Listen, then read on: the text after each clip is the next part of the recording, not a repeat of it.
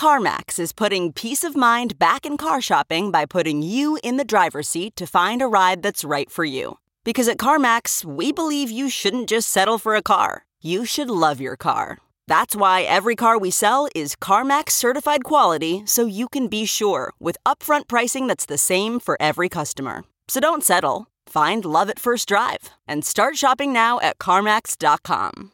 CarMax, the way car buying should be. Worried about letting someone else pick out the perfect avocado for your perfect impress them on the third date guacamole?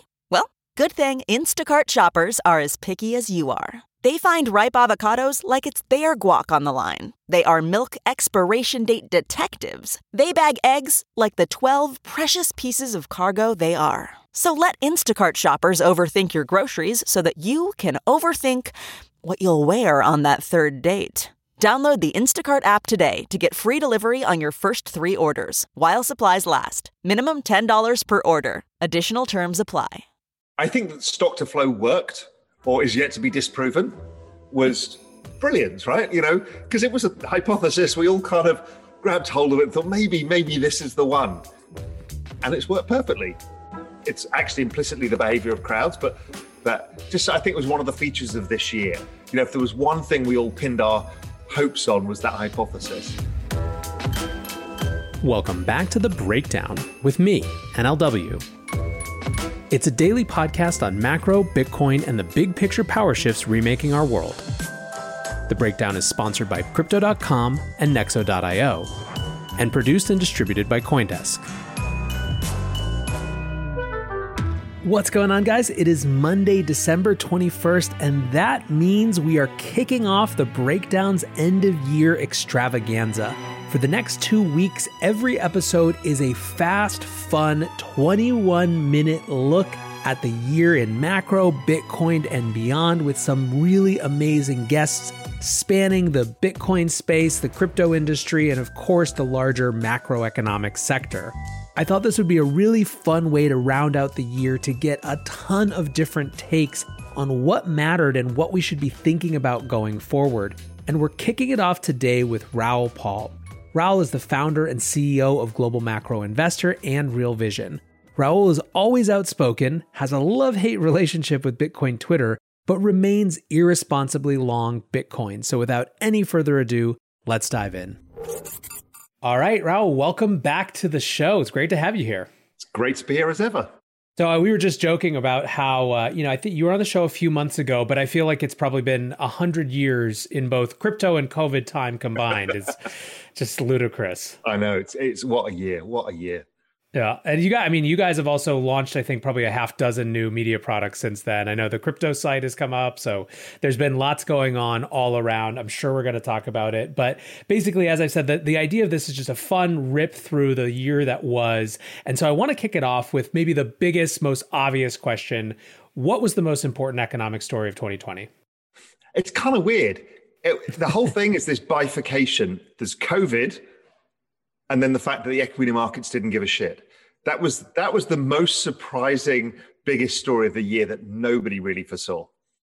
Yeah, I completely agree. I think, this has been a year of reconciling, acceleration of certain trends, and then reconciling with ourselves a lot of things that maybe, in retrospect, we could have read the tea leaves on, but has been very surprising. And I think this kind of absolute disinclination to care, of the equity markets to COVID has been remarkable. And there's also another story within that. Who'd have thought the millennial generation would have decided en masse to start trading in the pandemic? I mean, that was nothing anybody expected. I mean, that's the kind of year we've had, because everyone was like, how are these guys going to get involved in financial markets? When are they going to start saving? And they basically picked the low and went for it in the middle of the pandemic. I mean, extraordinary. Yeah, I think it was so fascinating. We do this thing often where we kind of like, I remember when that first started happening, we were doing a lot of pearl clutching right around this. It's like, oh, these guys are going to get washed out. They're so cynical about markets, and it's like, well, yeah, like they're cynical. That's the table stakes, is this sort of cynicism, right? This is a meme generation, and they literally have the most important representatives of the central bank establishment and everyone else telling them they're going to do whatever it takes to prop up markets. So why not dive in and certainly validate it? Now they just look like very intelligent bulls, right? Yeah, made everybody else look stupid. And that was, one of the great stories of this year. I love it. So let's. I want to reframe the question just slightly. What was the most important economic story that people didn't pay enough attention to? I still think it remains the underlying story of insolvency. Again, we get obfuscated by what the media tells us and by the markets going up and, the quarter-on-quarter GDP bounce. But what you forget is GDP is still below where it was in year-on-year terms. It's a larger drop than it was in the Great Recession. And then the problem is not at Wall Street level, it's at Main Street level. Barber shops, restaurants, bars. I mean, it's a gutting out of the country. And that's still kind of hidden from the news. The fact that no stimulus came. I mean, who'd have ever thought that would happen? Zero stimulus after the first round because nobody could agree it in the US. And that left people hung to dry. And now here we are again, everybody having to lock down. There's nothing to help them, really. Yeah, I mean, do you think that it has to do with our propensity for big numbers and exclusive macro focus? I mean, certainly I'm guilty. All I do is talk about the big macro picture. But in that, what's gotten lost is that there's sort of, there's just the gutting of small business in America, but around the world too. Yeah. And, we talk a lot about the 1% and the 99%. And here was one of those events that absolutely accelerated it. And everyone just looked the other way. It's astonishing to me. The amount of actual pain that's happened to ordinary people here is gigantic, but nobody cares because, Amazon goes up every day.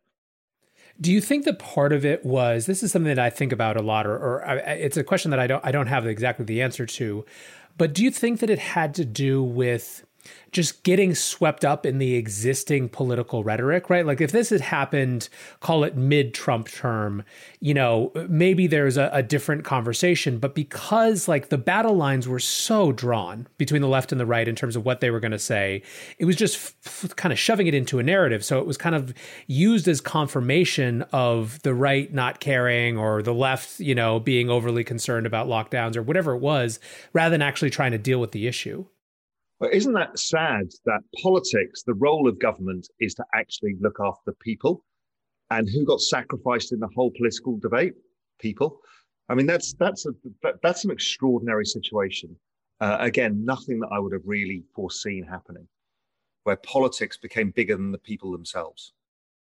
Yeah, it's been devastating to see. I think it's one of those things where we're so connected to the day-to-day right now, especially as, we're recording this on a day that the vaccine has started rolling out in the US.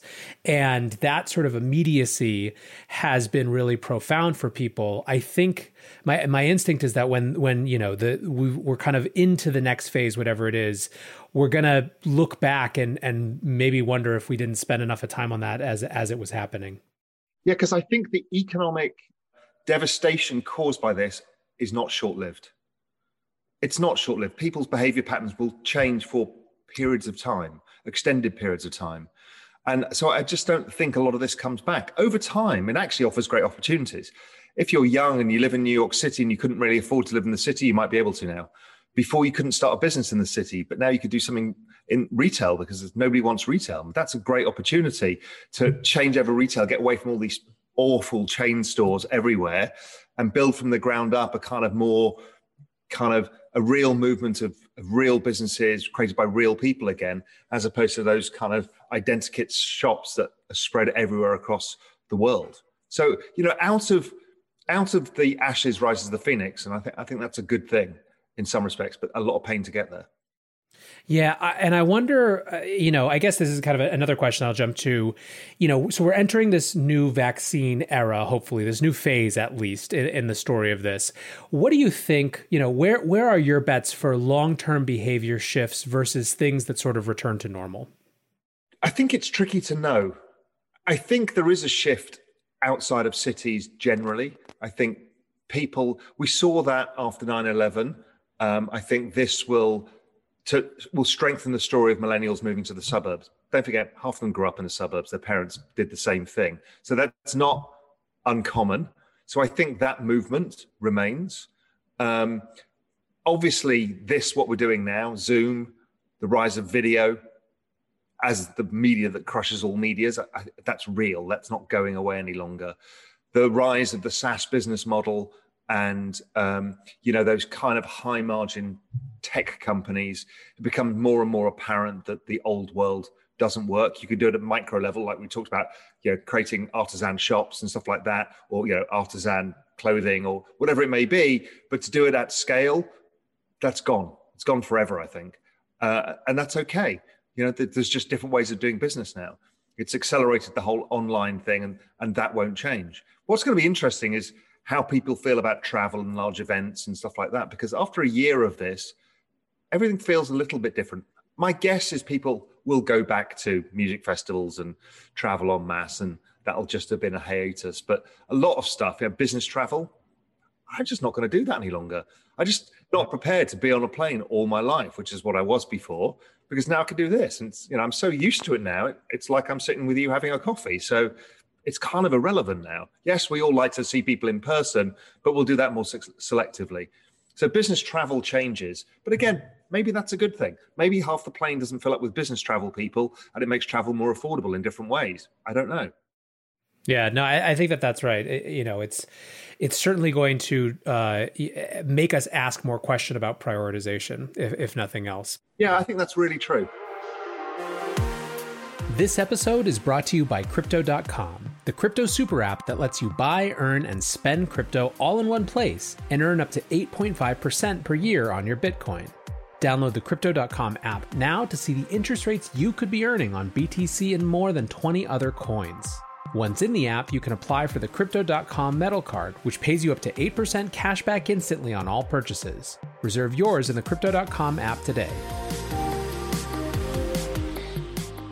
Looking for the best way to stay on top of your investment game? Nexo.io has you covered in 3 easy steps with their high-yield savings account for digital assets. Step 1. Create an account at Nexo.io. Step 2. Transfer assets to your secure Nexo wallet with no minimum or maximum limits on funds deposited. Step 3. Sit back, relax, and earn up to 12% compounding interest paid out daily on your crypto and fiat. Your passive income made simple. Get started at Nexo.io. Let's I guess kind of build on some of the themes that you were just describing. I guess one of the big questions is how much of this, how many of these changes were represented a fundamental or paradigm shift, and how many of them were just acceleration? I think a lot of what you just described was acceleration, but even if we kind of zoom up on a bigger level, things like the involvement of millennials in trading, was that bound to happen, or was that kind of a paradigm shift? And you get to spend a lot more time with people who think in terms of paradigm shifts than most. So I'm particularly interested here. Well, look, demographics is inevitable. And basically, you just need to do the maths. And the maths are, as soon as people get to about 30 years old, they start thinking, I need to save for my future. Right? Because if you go back to when the baby boomers were 30, well, it was about 1985. And that was the same period that they financialized as well. So I don't think we've actually changed a lot. It just so happened that this was the accelerant. But all of these things were going to happen. They were going to buy houses. They just decided they didn't need to buy them in the city. Well, that was a light bulb moment for many, because people realized now I can live where I want and I can use video. I think video was the accelerant. The acceleration of video was a huge changer because we can all work remotely. Real Vision now runs remotely. And I never thought that would happen. I just thought it was impossible to manage. But that's liberated everybody to choose where they live. That's a huge, huge shift, because That didn't exist before COVID. And I wasn't sure it was happening, but really, really slow. But the shift in the curve was astonishing. Yeah, I mean, it's interesting. It is kind of in some ways, it's a BS question because there are some changes in scale that are so significant that they actually become changes in kind. And I think what you're describing with video and remote work is one of those. It's like, sure, it was happening, and this was a massive accelerant on that, but it was such an accelerant that it does feel like a change in kind, a fundamental shift in how we'll consider work. Because we all had the light bulb moment at the same time globally, that everything we've been doing was wrong and that we could do it differently. And we could maybe find a quality of life back. You know, one of the big sacrifices everybody has made over time is a lowering of a quality of life. Because the more we get inundated by email and Slack messages and WhatsApp messages and more media and more stuff, the less of our time we had. You know, so much so that media then gets consumed in podcast form because you can do it on the subway on the way to work. What you're doing is cramming more and more into your day. But what this has done is allowed us to knock out the commute.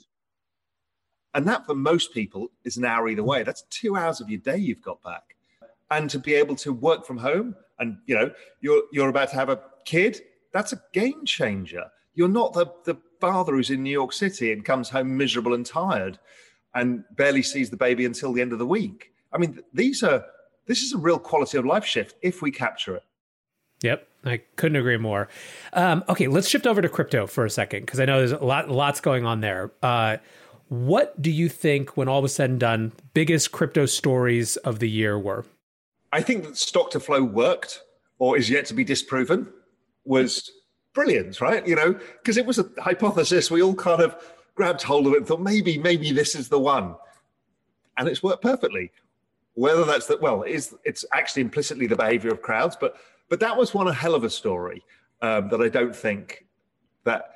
I think it was one of the features of this year. You know, if there was one thing we all pinned our hopes on, was that hypothesis playing out. So I think that was probably the biggest story in crypto, along with the rise of DeFi. You know, in the kind of spotty, sporadic way that it came about. But I think DeFi was really interesting. It opened our minds to, okay, we can disrupt a whole other part of the financial system. We knew it was kind of coming, but when it came, it was interesting. And that was the development of the time value of money within the crypto world. And that's a very important role. So I thought that was a really big and important story in crypto. And obviously the rise of the institution, as I call it, the wall of money. I mean, that's a huge story that people didn't really believe it was going to happen. And now everyone's trying to get used to the fact that the rules have changed, and they're not really happy about it. Well, we're setting up for the next set of battles, right? Around what Bitcoin is supposed to be and how it's supposed to function. Actually, later today, I'm literally recording with Ben Hunt and Alex Gladstein to discuss that exact question of, can Bitcoin turn into something other than just another Wall Street casino game, which is kind of a quote from Ben about that. It's the next question. And I think it's going to be really fascinating to see. I did have a question that I thought that you would be particularly well suited to answer around almost the combination of DeFi and that institutional shift, right? You've obviously spent a lot of time looking at that institutional shift. You know, so much airtime on this podcast and other places has been spent on that. It's obviously a defining feature of this year as it relates to Bitcoin. But I think, you know, especially as we hover around this 20,000 mark, it reminds us of 2017. We ask what's the same, what's different. And part of what, you know, the characteristic of a 2017 rally was Bitcoin was surging, but at the same time, the other thing in the crypto space were these ICOs, right? That were kind of just shedding off buco bucks. They were kind of hot air in most cases, even if they had well intentions. How much did it matter that the other things happening in crypto this year were real? At least they were things that were actually built and happening. Even if there was some mania around it, it didn't exist. It existed in more than just a white paper. I think it's pretty similar. I think the ICO thing, yes, people feel a little bit sick and burnt because everyone got wrapped up into that. The actual thing is tokens aren't going away. And it's just a matter now of working through what are the real use cases for them. And I think that laid the ground for it. I think DeFi is going to have similar kinds of problems. There's tons of these projects, and I've seen a ton of them that just aren't really DeFi. And there's a bunch of people really working hard on getting it right. And a lot of people won't get it right at first time, but the foundation is being laid. So I think DeFi will be a feature of this rally, and there'll be a lot of projects that fail, but that's okay again, because, and people call them scams and blah, blah, blah. It's a feature of the nascent part of this space, that this is a whole new thing just developing, and people are trying to throw stuff against the wall and see what sticks. Now, people need to be careful in how they invest in that space, but to watch it, it's truly extraordinary. How big a deal do you think the emergence of central bank digital currencies as a major point of conversation, research, discussion, experimentation among central banks is going forward? I am surprised how few people understand how big this is. I think the space is going, la, la, la, I can't hear you, because they don't want to pretend that governments can be involved in the digital space. And then it's like, it's not Bitcoin, and the central banks aren't saying it is either. What they're telling us is that they are going to change the rules of economics. And the shift is going to be towards behavioral economics and away from traditional economics schools of thought. Because when you can give different people different incentive schemes, you basically reinvented Facebook. But Facebook with money is a huge thing. So this is what the central banks are talking about. So not only is it great for Bitcoin because we have digital on-ramps and off-ramps and everything comes easier, but literally everything is going to change. How the dollar plays in the global system, the IMF want to make this part of the narrative too. So we're talking secular, fourth-turning, massive shifts that are potentially on the horizon. It won't play out overnight. It's not, well, it could do. Bretton Woods did, and stuff like that. It could play out overnight. I don't think so. I think it's just something that will change. And before you know it, you look back and go, oh my God, the world's entirely different than it used to be. Part of the dimension of this that I think that other people aren't necessarily talking about is how much it enables the blending of fiscal and monetary policy. Exactly. This is the crucial thing I keep trying to pound the table about, is you don't have monetary policy any longer. It's basically lip service. It doesn't work in Europe. It doesn't work in Japan. It basically just frees up some assets on bank balance sheets. Velocity of money's collapsed. They don't really lend out particularly. They lend to the best creditors, and that's it. And so monetary policy with rates at zero has run its course. The Fed have told you that. The ECB have told you about. They've all said it needs to go to fiscal. And they're bored of telling governments this. Now, governments don't like it, and people don't like it because of deficits. And the MMT is the crowd in the middle of saying it doesn't matter. But either way, there is no choice. You either somehow have to pay back all of this debt and go to austerity, which they tried and it failed, or you have to try the logical conclusion of MMT, which is to give the power of fiscal to central banks and merge the two. It's slightly terrifying, but it also, I think, is going to be incredibly, incredibly exciting in terms of how you can change, I said, economics, how you can manage the economy. It's a really interesting phase, because I do think you can do some real good here. We go back to the barbers and the restaurants and the people like that. Right now, it's so blunt trying to be able to do that. But once you do these central bank digital currencies and you have some sort of programmable money attached to it, you can basically do anything. You can say, right, anybody who runs a restaurant that's registered as a restaurant, you're going to get a check for $25,000 and you have to spend it within 3 months or it evaporates, right? That's programmable money. That's astonishingly powerful as a stimulus, because you can get people to behave in the way that you want them to behave that does the best good for society as a whole. Obviously, central banks being central banks and governments being governments will always screw it up. But in theory, it's a really powerful idea. It's groundbreaking, I think. Yeah, I think it's going to be, there's so much to unpack there. There's so much to explore. I definitely hope for our industry that we take an active hand in the conversations about that, rather than kind of just let it pass us by and let other sort of advocates engage, because the way that takes shapes could be radically different. I guess one last question just to wrap us up, really fun one, kind of a difficult question sometimes, but what's one prediction that only you have? That Iran is going to have the best performing stock market in the next 12 months. All right, that's a good one. What's the TLDR on why? It's got an average age of 28 years old. It's the cheapest PE on earth. It's about a PE of 6.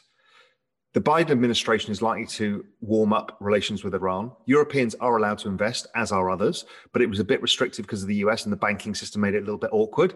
I think that whole thing's going to get freed up. You've got the cheapest market on earth, and it's a very broad, balanced market. Car makers, food makers, all of this is not just about oil. With a really smart diaspora of people and a really smart internal population. You don't get many of these often. It's like Russia in 1990.